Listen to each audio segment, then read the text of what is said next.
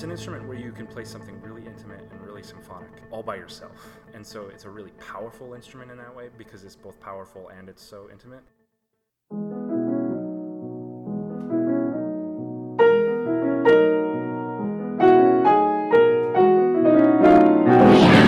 So many wrong notes! Hi everybody, here we are at Garth Newell with two of my favorite composers. Can you guys say your names and where you're from right now? I'm Dave Biedemender. I'm an assistant professor of composition at Michigan State University. I'm Matthew Brown. I'm a composer living in New York. Awesome. So the reason that we're all congregated here together is because I just performed two of their works for solo piano.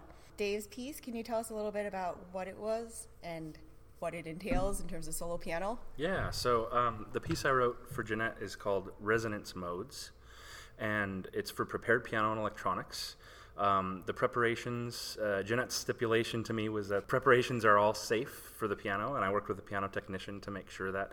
So I use sticky putty, like the kind you use for wall mounting. The 3M sticky putty works best, and I wrap it around the strings and then also lay it across the strings. Felt wedges, like piano tuners use, and also felt strips, also like you use in piano tuning. So various preparations at different points in the piano. And then we amplify the piano and do a little bit of processing, and then there's some triggering of pre-recorded sounds, things like ice cracking on a pond. That is cool. Pre-recorded sounds of the prepared piano so that you sort of blur the line between the electronics and the piano. My idea was to create a hyper instrument. That's not a new idea, but just the idea of kind of creating something bigger, better, I say hesitantly, than the piano, or at least capable of more sounds. Right. Is the idea. So. Yeah, I mean, I think that's something that I always hesitate about with prepared piano, especially if people are programming Cage. It's just that you didn't want it to sound like the piano. You want it to sound like a percussion quartet, right? And I like the sound of the piano. I just think that our palette has gotten bigger. So. Yeah, preparing the piano kind of adds another dimension to the instrument. It essentially turns it into something else, and depending on the preparations, whether it's rather simple preparations that I used or the Cage, I mean, it can transform it into an entirely different instrument, which with a similar performer interface, which is interesting that you can kind of perform it in a similar way. Yeah.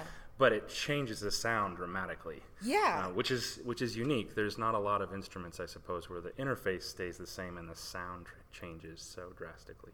And I mean, I have to say, like, after playing Pascal's piece where I was inside the piano with mallets and a lot of uncomfortable hip kind of straining positions, I was very thankful that I could just like sit and play your piece and have it not sound like a standard piano piece. Sure. Which you get sick of. Like, honestly, after these piano weekends, and the reason they're here is because I put them on a piano weekend concert here at Garth Newell. I always think that's too much piano.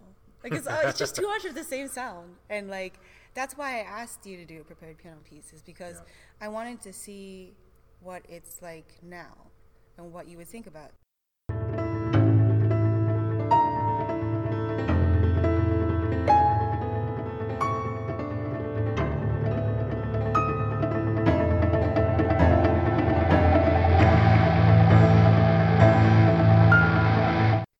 So in resonance modes, what were you trying to emulate? You say a different type of instrument or a different type of sound. Yeah. Did you have a concept in mind of that? Yeah, the concept for resonance modes came from this YouTube video I watched. It's a very short video of mercury, and the sound waves are being sent through it. Mercury has a low surface tension, and so when you send different frequencies through mercury, it actually forms, just a single drop will form really interesting, beautiful, and wildly kind of different shapes. So you might get something that looks sort of like a messed up triangle, and then something that has 20 sides. And the resonance modes of mercury is where it starts, where it forms these different shapes. A Tourette's syndrome kind of drop. Yeah, right? It shifts really, really quickly, and I thought it was really beautiful. So my original starting point was, what if I'd put droplets of mercury inside the piano and watch them bounce around? That would be completely impractical, unsafe, and violated the rules of the commission, which stipulated that the performer and the piano stayed safe. Not dead. So, yeah, it's important. That's right. But I thought that was an interesting and kind of fertile ground to start the creative process. So from there, I kind of decided on these preparations and then used the imaginative space of what would it be like if drops of mercury were inside the piano, resonating in different ways. So it's kind of an imaginary preparation that spawned a real one. Is this often your compositional process? Do you have an imaginary goal that you take from something that is real? It's different for each piece, you know. I've written about dreams. I often start from scientific or theoretical viewpoints because I think sometimes the things that we study through science puts a lens on things in the real world that almost seem surreal. You know, our experience of everyday reality seems objective until sometimes we look at things through the lens of science and we realize that there are things that are so strange that they almost seem impossible. They seem like they aren't real, but they actually are real. Those are the real things. Yeah. And so that to me is a really interesting starting point for the creative process because I'm not coming up with my own imaginary stories. I'm starting from something that is hyper real. It's actually real, but it's so strange that it kind of spurs interesting thoughts for me, at least. Do you think that's a unique thing? Because you're coming from a point of view of science, and most people, they don't really see the absurdity of it, the fact that it is. And maybe that's like, you see it that way, and therefore you create something from that. Well, I mean, there are other composers that are inspired by science, but I mean, for me, the takeaway is that, you know, as a composer, I write about things in the world that interest me. People, stories, ideas, those are my starting points. And really without those starting points, I don't really know what to do. I haven't written a piece for a long time called sonata or rhapsody or symphony because musical ideas come from conceptual ideas for me. I often come up with titles first and then the music comes later.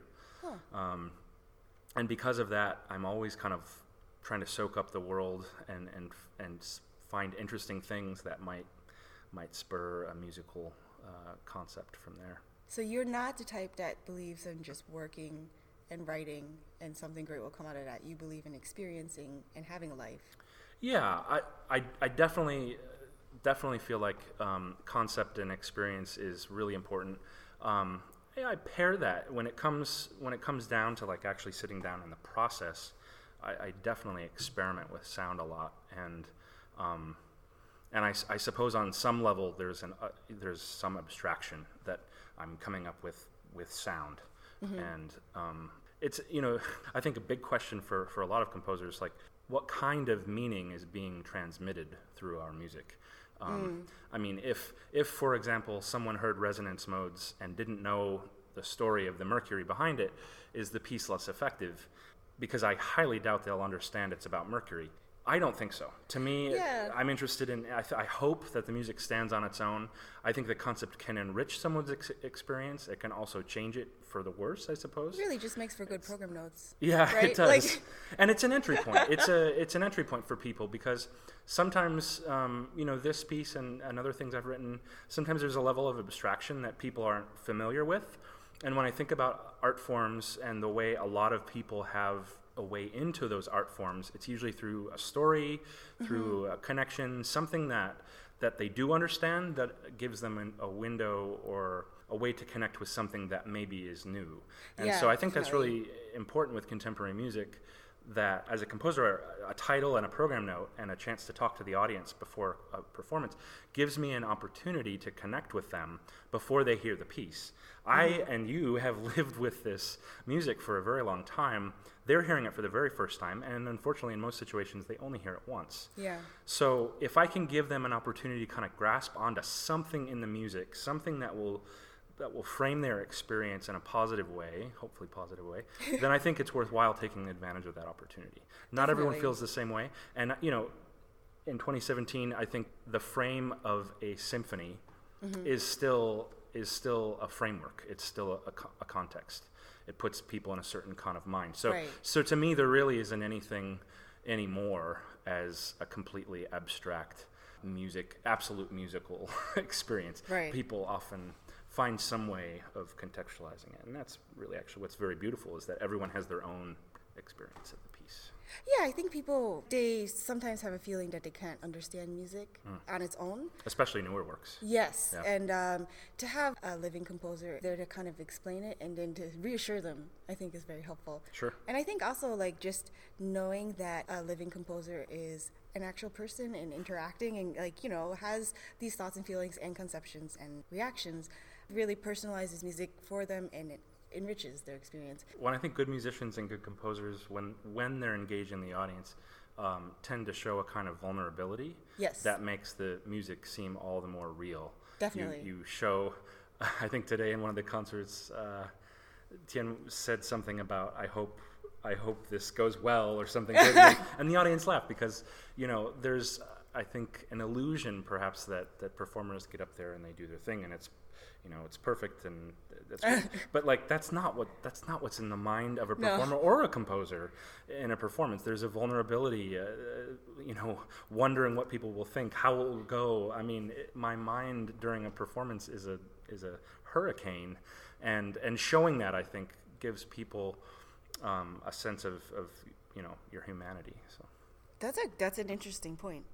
I didn't think about that. I was just thinking, like, as a performer, like, you kind of have to let go of everything. Like, you're just, there's a desperation, like, a need to connect, and it's just, like, you really have, and I think people see that. They crave that. And that's what I was thinking with vulnerability.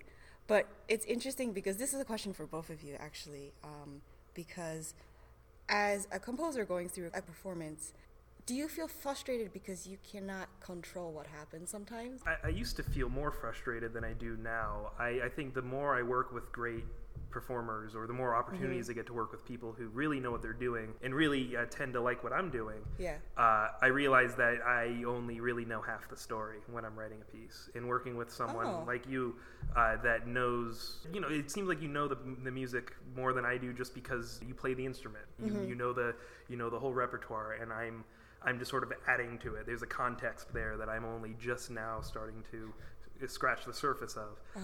So I love to listen to like the first rehearsal or the last rehearsal or something of my piece, and then hear that there's something that the performer's doing because they just sort of felt it was natural. And I would never have thought of it in a million years, and it works better. You know, so once I learned to sort of give up that mystical, total control that the composer's supposed to have, Absolute authority. Yeah. Once I've learned to give that up, it was I realized always a that, facade. yeah, it's Fortunately. right, exactly, because it really is a collaborative process for everyone involved. Right. In fact, I was just thinking today too, when you say that I don't have any control as to how it goes, when, as you said, when you are afforded the opportunity to talk to the audience before, the tone or the content of what you're saying to the audience, it adds something to the room. Before the piece. And I think today, for instance, I had a bit of levity in my speech at the beginning, and it seemed to loosen up the audience a little bit. And I think there are moments of the piece that worked a lot better for me having done that. I think so, because you gave them the expectation that this was about to happen. Permission to laugh. Exactly. Yes, and you should always have permission to laugh if there's a funny moment in music. You know? Or if there isn't a funny moment in music, you can still laugh. Yeah. Well, I absolutely agree with that. The reason I write music is to work with people. I suppose a computer can play all the right notes in the right time, but that's not what I'm interested in. And there's a dimension always that a great performer brings to a piece that makes it better than I could possibly have imagined. So those question marks are the exciting parts. And the piece isn't done until you bring it to life. Well, that's reassuring for us to hear, because we live in fear always of being replaced by wonderful electronics that can always do exactly what the composer wants them to do. You may play alongside, but I have no doubt that performers will have work. I mean, they can't wear hot pants. That's right. Computers can't wear hot pants. Well, and anyone who knows music will hear the best, most expensive musical samples playing stuff, and they'll immediately know that that's not a real person. Yeah. There's just some things you can't replicate, no matter how many gigabytes of RAM you have in your computer. Yeah. Well, and you mentioned the hot pants, but like today, to go back to the hot pants. Yeah, to go back to the hot pants. You know, I like recordings. Recordings are nice for getting an idea of what a piece sounds like. But to me, a piece isn't really real until I hear it live in person. The meaning of the sounds is wrapped up to some extent in the way those sounds are made and the way the performer performs them. I think audiences take away greater clarity from a performance when they get to see it and engage with it visually. Definitely. And that was certainly true today, where there were brilliant moments in your piece, performed brilliantly, that were that much more effective because we saw them. And that's a really important element, again, that a computer would never, ever be able to do well. And you did them in hot pants, so there's that extra element. So, I mean, we're referring to this piece, but we didn't actually get to talk about it. Oh, yeah. Let's talk about the piece you wrote. Sure. Well, it's titled Listomania, and it's titled that because it did an homage to Franz Liszt. This is a piece I've been thinking about writing for a long time, just because the term Listomania jumped out at me when I first read it, which it's similar to Beatlemania, which I think it was retroactively applied to Liszt after Beatlemania. It's about how people reacted when they saw this, very attractive virtuoso Franz Liszt Little playing waist, for him. Exactly. Yeah, just, aquiline nose. Yeah, and really flamboyant and really just, fiery personality, and women in particularly, loved it and went crazy for it, just as young teenage girls did for the Beatles when they came. I think they threw their underwear on stage. I'm sure they did. So my idea for this piece was what the heck was going through their minds when they were watching these, Nothing. we saw what they did. Yeah, maybe. No, but I was exploring. Sorry. So I thought, okay, so why don't I, on the one hand, do an homage to Liszt, which what he liked to do a lot was take a popular tune and then improvise on it, just, in his style, playing off the audience, doing what they wanted, being really extravagant, really flamboyant, but still holding on to that tune so people know what he's doing with it. Yeah. So on the one hand, I wanted to do that, but on the other hand, I wanted to take the opportunity to take advantage of some 20th century and beyond techniques to try to emulate the experience of what's going on in this audience member's mind. So there's a lot of explosions of sound. There's a lot of pots boiling over of tension. And even some just sort of wacky, out-of-place musical styles that you might not expect. Ragtime? There's a bit of ragtime-ish. And I wanted to sort of try to jumble all this together to recreate the experience of someone who was stricken with Listomania. And I think, especially with the way that you perform the piece, sort of going over the top at the necessary times, but withholding when you need to. There's really tender moments in the piece, too. Exactly, yeah. And it's you can't go over the top without being tender. You need to have the context for that. I think you totally nailed it. I think you're the reincarnation of Franz Liszt today. That's all a pianist wants to hear, really. I should probably explain that there is the popular tune that you used, which is not by Liszt, it is by Bach. Yes. And why did you pick that tune? So this tune, it was Sheep May Safely Graze from the Hunter's Cantata by Bach, which people know mostly because it has this delightful recorder duet in it. And I chose this piece in particular because I've noticed that Liszt, when he chose pieces, he chose popular pieces, but they weren't necessarily the type of piece that's like ripe for these virtuosic variations. Right. A lot of the times they're just sort of, he almost seems like he's making fun of the themes in some ways. And I chose this Bach piece because it's very tender, it's very delightful, and then I really, for lack of a better term, I mangle it. It and I go crazy with it, and it just seemed like a very Lisztian idea to take this dignified, delightful, well-composed Bach theme and then just have my way with it, I mean, I love the contrast because that was the first moment that people laughed, was when they suddenly, out of a big, huge cluster, they heard.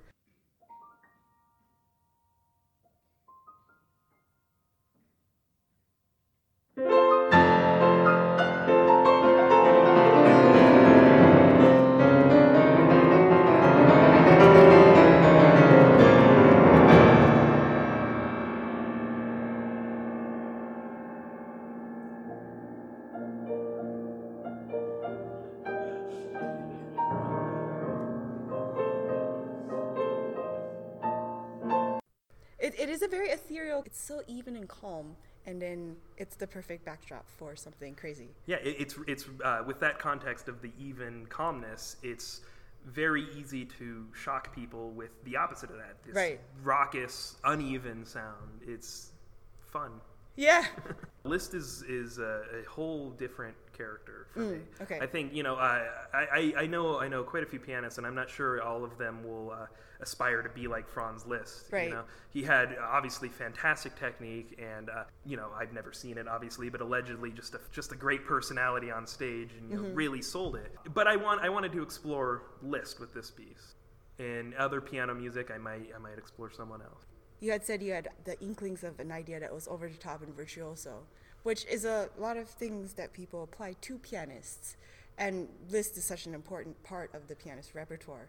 Is the reason you picked Listomania sort of to encapsulate what pianism means? Oh, no, nothing so grandiose. Oh, okay. No, I heard the term Listomania and thought, all right, I got to do this piece, and it has to be for solo piano.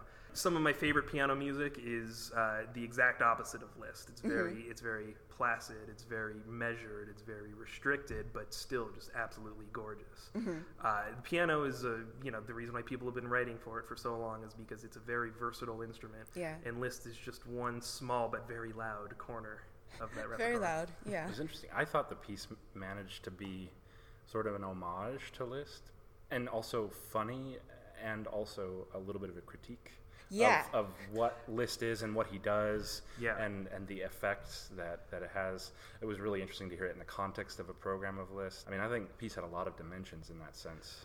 Yeah, and I think I was actually talking about it last night, that I was a bit worried that my piece was going to be right after a few Liszt pieces, thinking, everyone's going to be comparing the two.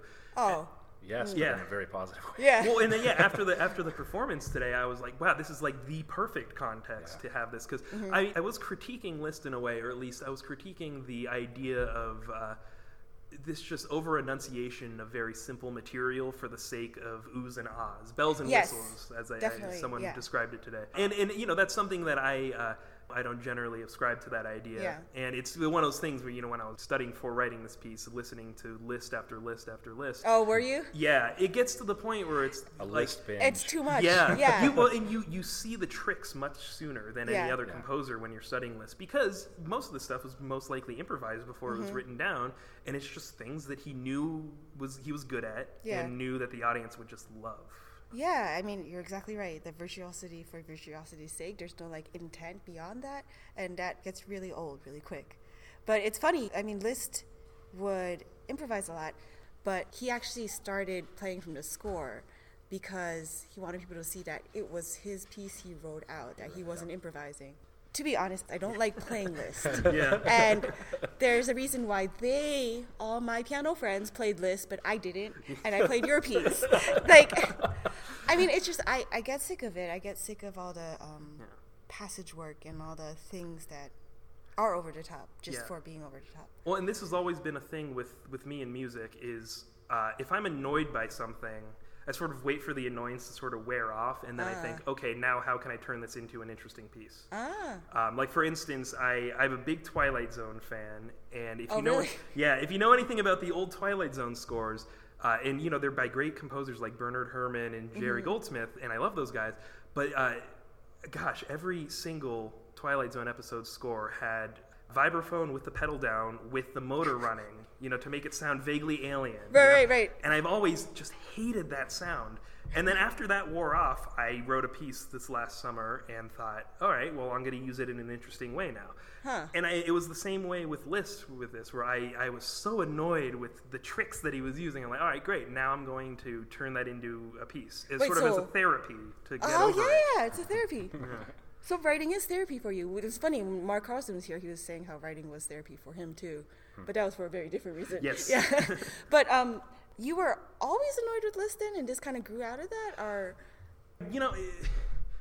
back when I first started listening to Liszt and sort of didn't have the musical know-how that I have now, I always got bored by Liszt compared to other like Chopin or Scriabin, and I didn't know why at first. Okay. When I first learned about Chopin, it was obvious. It was Chopin's harmonies, his key changes were just so much on a higher level than any composer. And Liszt, I always quote Macbeth when I talk about Liszt. It's full of sound and fury signifying nothing. It's wow, that's a great quote. It's a lot of stuff. Yeah. It's a lot of stuff, and it amounts to, in so many cases, amounts to a 5-1. You know, right. a dominant tonic, but he uses 10,000 notes to get there. Yeah. You know, and it's only after I started studying that I realized, and even beyond that, I realized, it's the same gestures but transposed. You know, it's very double octaves. Then you have triple octaves. Then you have triplets, and then you have all that. They're kind of 3 against 2, and someone, and then and if you were to I think Liszt would have been if he lived in the 20th century, he would have been the first composer to jump to the graphic notation. Because I think so many of his things are huge gestures that amount to starting low on the piano and then sort of rumbling your way to the top. Yeah. But he notated everything precisely because that's what you did back then. Right. He wouldn't have to do that today, and I don't know if he would. Well, you would also have to that the pianist knew what he meant in terms of gesture, because they didn't have that necessarily the language of that, whereas those were cliches. Yeah, right, exactly. The thing with Liszt that you get annoyed with and that we all get annoyed with is because everyone plays the same Liszt. Everyone plays the same type of Liszt because he's actually a very complex composer, and he's had a lot of different stages. And I'm glad Genevieve played the 2 song transcriptions because I think that his song transcriptions can be extraordinarily beautiful. I think his works that are more still, more spiritual, they can be very moving, very deep. Absolutely. But everybody plays the flash and dash. And that's the problem with piano in general. It's piano culture, piano expectations, the things that we're required to do on juries, the things we're required to do in competitions. You want to show your technical prowess. And what better way to do that than Liszt? And actually, Liszt, technically, is not that bad. Because it's so idiomatic. Yes. Yeah. Right. And, I mean, it sounds more impressive than it really is. What is really hard is the control needed for French music, or you don't have to be that way with Liszt. You just have to know how to move your fingers well. Yeah. That's my opinion, though. Yeah. So no, you're right. And I think everyone is everyone in a higher generation than me grew up with the Cat Concerto, the Tom and Jerry doing the Hungarian Rhapsody number 2, right? Or the Who Framed Roger Rabbit. That's my favorite. Yeah. And that's it's because that's what the audiences gravitate towards. That's what you play as your encore. But and Dave and I were talking about this morning. I don't completely write off Liszt. I think his sense of pianistic color is unmatched by anyone other than maybe Debussy. Stuff that he does, well above middle C only, just these coloristic things that it really shows a lot of his restraint. Yeah, I mean, I hate the Dante Sonata, but actually, when played beautifully, it is a magical piece. It's just you don't hear it played beautifully much because everyone and their mom plays it. So that's the thing is Liszt has gotten a lot of criticism because he's gotten a lot of performances from not that imaginative performers. You know what I mean? Yeah. But anyways, so you actually grew up listening to a lot of solo piano? Or you've written a lot for solo piano before? Or no, actually. Oh, really? Okay. I grew up as a saxophonist, and I played in the band, and I've written one other piece for solo piano, or 2 other pieces, one of which was so early that it's never leaving the folder. It's really not that great. But actually, I came to solo piano reasonably late, just because it always daunted me. There's so much repertoire. Yeah, that's what people say. Yeah, and in writing idiomatically for the piano, I think is harder than any other instrument. Oh.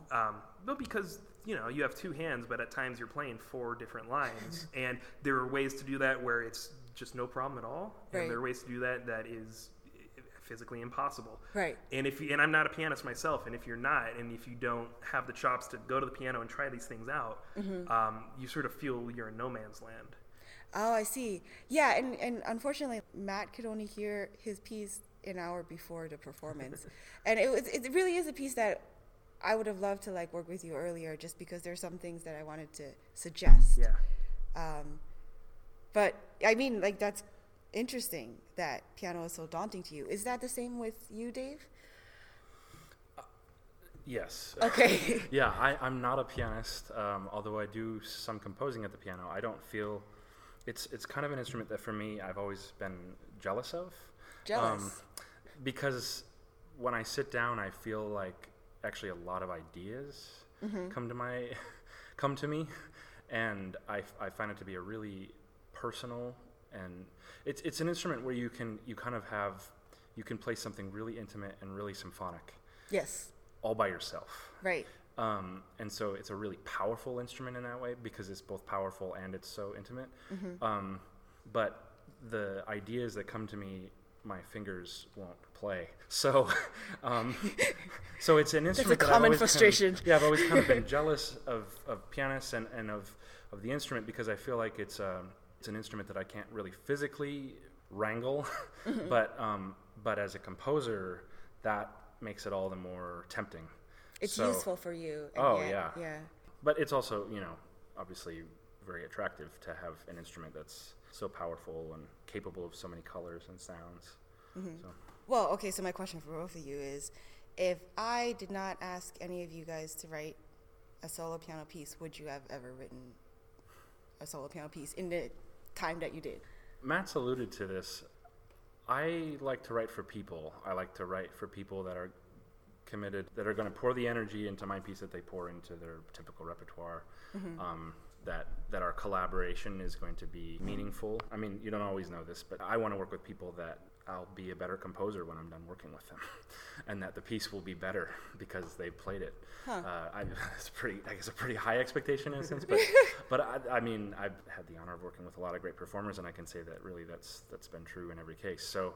I mean, I think the instrument itself is interesting, and I imagine at some point it'd be one of those projects that I would do. But again, that repertoire kind of scares me, and I guess in a sense, if there's a lot of pianists listening, that it's a community that I don't feel quite as invited into as others. Yeah. There are other musical communities, choir, band, saxophone, for example, where those musical communities have a voracious appetite for new music. And so I'm more inclined to kind of do those projects simply because they kind of fall into my lap more easily.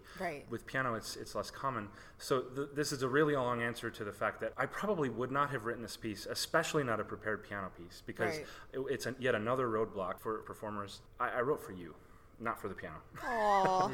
And Aww. I mean, that's the case with most pieces. I'm interested in working with people, but I think that was what really. Why I said yes was that I knew that you would give a committed, passionate performance of the piece, and that is why I wrote it. So yeah, ditto. Awesome.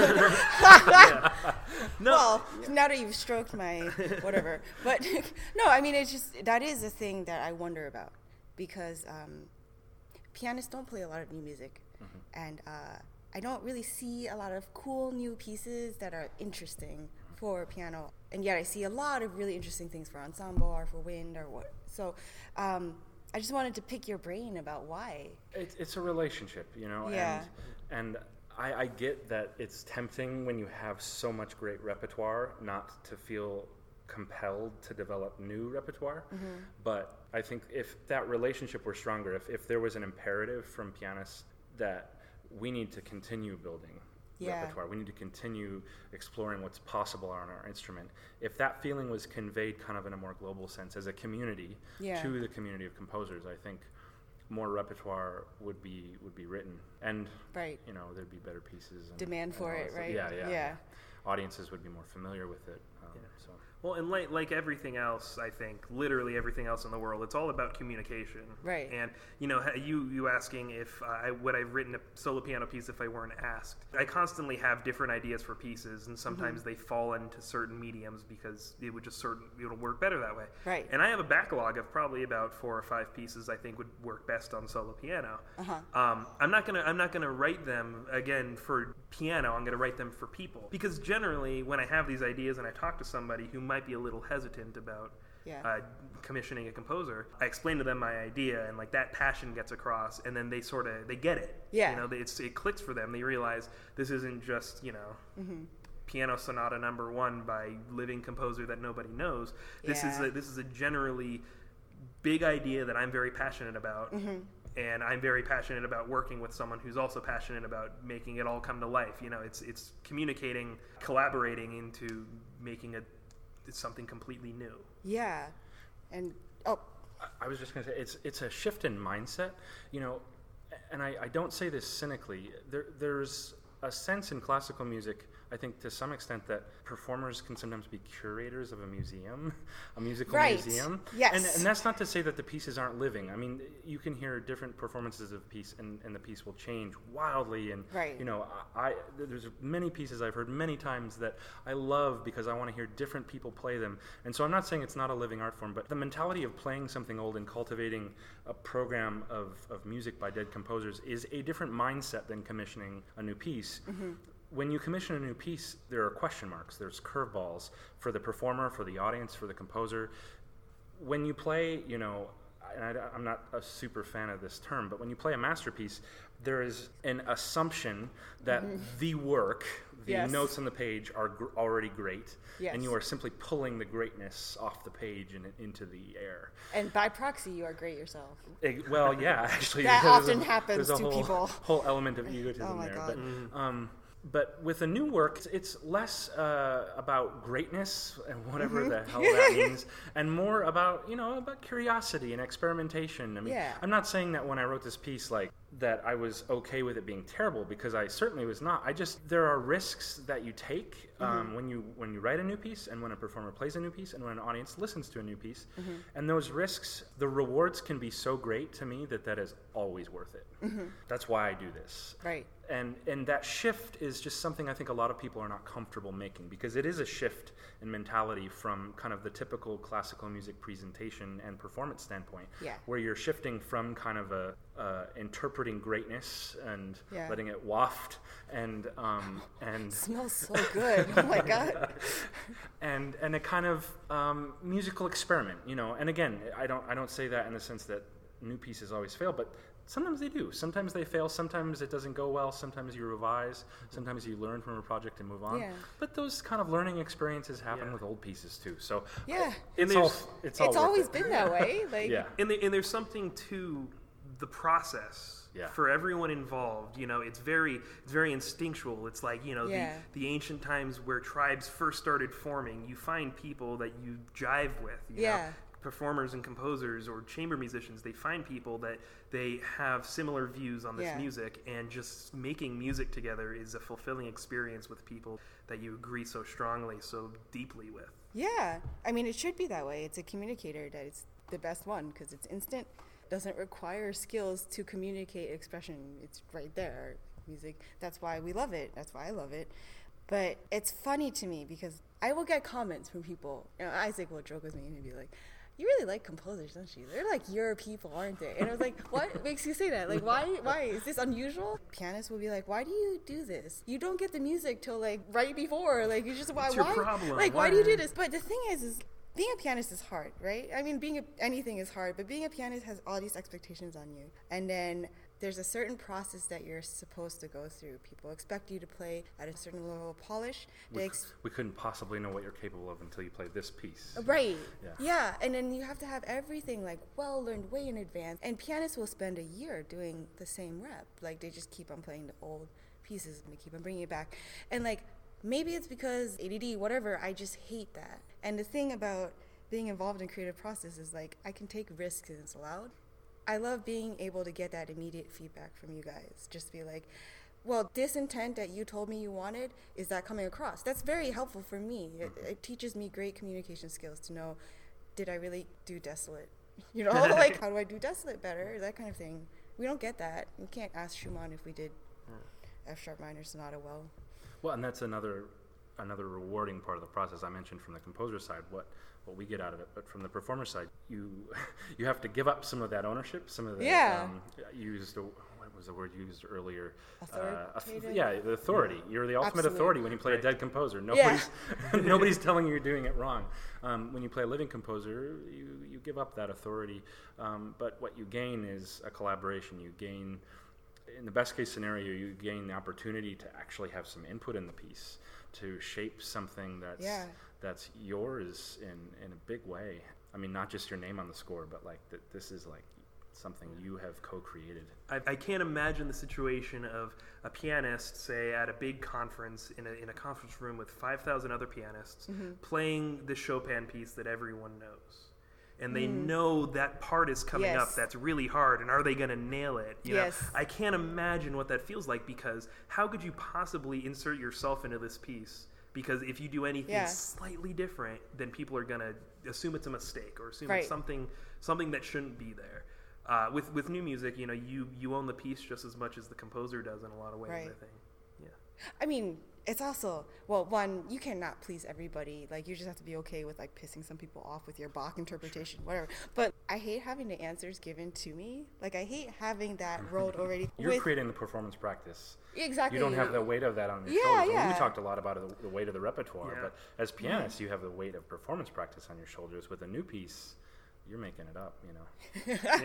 And it's your own. Of course, there's some notes and rhythm. You're making it up with the composer. I mean, I think I'm the most nervous when I play for a composer, just because he knows exactly how I am actually recomposing what he wrote, and that's not good. That's not. Yeah. Well, and I think composers like working with you because of that sentence you just said, that you're the most nervous playing for a composer. Yeah, you scare me. Well, no, but it's that you care enough about the music to even potentially lose sleep over that one bar, right? You know, and that's like, I don't mean to come off as like being like a, you know, I'm the master of you. You should feel bad, but like, you know, there's a lot of times where us composers work with people who they want to do a new piece because it shows their range for applications, but really once that's done, they're gonna can go back to Beethoven. Right. Know? And I think it's very rare for a composer to find someone like you that not only appreciates the process, but is deeply invested in the process, and that's the best. Well, that shouldn't be that way. It's kind of ridiculous. Like, I mean, sorry. Like, you know this. You probably bitch about it all the time. It is the performer's onus to make something interesting. Like, you guys give us the music, but we have to bring it to life, right? It's just a missed opportunity, I think. Well, and I really appreciate that fundamental assumption that when you play a piece, you have an opportunity. Don't miss it. Yeah. You have an opportunity to make something interesting. Why, if you put a tremendous amount of effort and care and sleepless nights into the interpretation of Chopin, would you not put that same care and attention to detail into a new piece? Right. It's not like you gave me a piece that you just whipped together. You spent a lot of time on it, and I appreciate that. And that's what I'm scared of, is like pissing somebody off because I'm not like actually trying. You know? Hasn't happened yet. Not quite yet. Well, no, I think I'm just as scared of letting you down when I write this piece. You know, knowing what you can do and what you have done, it's intimidating. It's very intimidating. Oh, what? No. Yeah, absolutely. I'm like half your size. You could squash me with.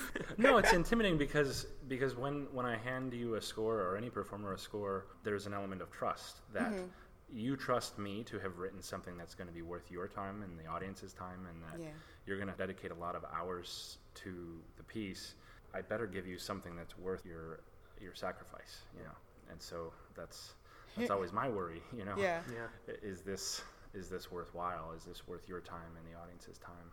Now, is that a thought that has come from just like working with people who don't care as much, or is it just something that working with people that don't, those rare situations, it sort of just feels like a bump in the road. I tend to, when I work with people, most of the time it's a great experience because we both make it a great experience. You know, if someone's going to be sort of combatant or you know, doesn't really care about the process, I'm still going to give it my all. It just won't be as pleasant of an experience as it could be. Right.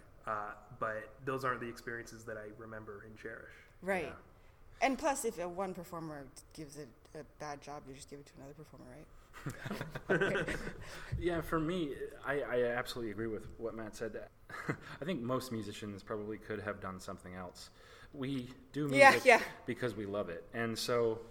Well, I thought you did it for the paycheck. That's right. I often tell my students this, like, when you sit down to write something, write the things that you love, that, like, today made it worth getting out of bed in the morning. And so those moments when I have an experience where someone doesn't pour what I think they should into a piece or something, it is a bump in the road, because the fact is every time I sit down to write, I'm going to try to give everything I've got to it, and hopefully that same passion is brought by the performers and hopefully by an audience too. So. Yeah. Well, I guess it's getting late. So we should probably wrap this up. Sure. But I do have a stupid question to ask each of you. There are no stupid questions, only stupid people. Okay, stupid questions with good answers. But it will be the same question for both of you, but I would really love to hear your answers. So, most underrated composer and most overrated composer. Go. Oh my God. I might go with Liszt as the most overrated composer. Ooh. But see, it depends on who you're talking to about. Good explanation for it. Yeah, it depends on who you're talking to, because I would say the audience overrates Liszt, but I'd say pianists and musicians probably don't. Okay, I'll stick with Liszt for overrated. Okay. Most underrated composer. Gosh, that's gonna take a while. Okay. About. You go, Dave. I'll think of something. Oh man. They're not alive, most of them, so you can. So I'm not gonna offend anyone. Yeah, I'm just kidding. Well, okay, I'll come about this roundabout because I don't think I'm capable of answering something in a direct way. But one thing that I do think is interesting is how we often kind of pigeonhole, well, artists, composers too, and we kind of think of them as capable of one thing. I mean, Liszt, we've talked a little bit about the fact that Liszt actually has some really interesting pieces. There's some, short, very strange harmonic language moments in some pieces. And, but yet we kind of think about like the iconic moments. So yeah. I think we tend to, it's possible to kind of overrate lots of different composers and not appreciate some of the quirky, sometimes you get your number one hit. Yeah, no, it's true. It's usually and not then your nobody best looks work, at your, right? yeah, nobody looks at the rest of what you've done. I mean, Ravel is, I think, to some extent like that. How many people know more than Bolero, but... Which is, he's piano trio. Amazing. Like, yeah. Just yeah, like, everything he did was a masterpiece. Really. Yeah. I know you don't like that word. That's right. No, that's him. Oh, masterwork. That's even better. Man, I wish I had a straight answer, because it kind of depends on context too. I mean, right. Composers talk a different kind of crap about Yeah. composers than I'm sure performers do. Yeah. Which is what I'm interested in. Because I asked pianists this question, but so you really do want an answer. Yeah. No, I'm just curious. What kind of do you think everyone talks about you're sick of, and then composers you wish that more people will talk about, or more people would play or know about? I actually got a great one now that I think about it. Okay. If you frame the question that way. Oh, sorry. So this summer I took a job of engraving a piece that, taking the handwritten engraving of it and putting it into into the computer program to make it legible. And it's of this composer whose name is Ethel Smith. Who people might know her as, up until this last year, was the only woman ever to be programmed by the Metropolitan Opera. Right. Yeah, and this was back in the 19-teens, I think. Yeah. Wow. I And think it she, might actually be 1903. yeah, way early. It's a travesty. But then they got Sarajevo's opera, and it was wonderful. The second woman in 100 and some years. I know, Wow. right? Wow. We can do better. I Got to think, in the start next somewhere. 100. Right. But Ethel Smith, so there's this piece she wrote called The Prison, which is a 75-minute orchestra work with chorus and then a solo baritone and a solo soprano. The baritone plays the prisoner, and the soprano plays the soul of the prisoner. In engraving this, I literally took every single line and then copied it out verbatim into the computer program. So I dug deep into this piece. Yeah. Wow. And it has never been performed in its full state. And luckily, it's going to be performed in Johnstown, Pennsylvania next April. And it is... I was shocked that it had never been performed before. Right. It is such a deep, interesting piece that has just been sitting dormant for almost 100 years. Interesting. So I would say that's... I'm very happy that someone is going to be performing that. I think that's a very underrated piece. Okay. So underrated piece. I'll have to check it out. Yeah. Johnstown, Pennsylvania, April 2018. I'll try to. It's not that far, right? It's a drive away. And I think I'm incapable of giving a specific answer to this. It's because you love everything. This question. I'm going to say David Beaton. Most underrated. No. You play him all the time. Definitely every overrated, I program. would say. Well, I mean, one thing I think is really interesting is that there are so many friends and colleagues, composer friends and colleagues, that I think are really interesting, and I'd like to see their work supported. And I suppose, in some sense, there are institutional forces sometimes that underrate living composers, and I think that it's really great when a lot of different voices are heard, and when a lot of different people are given opportunities to write and to have their music heard. So yeah, there's lots of underrated living works yet to be written as well. Right. That I think, I'd love to see come to life. Well, cool. Thank you so much.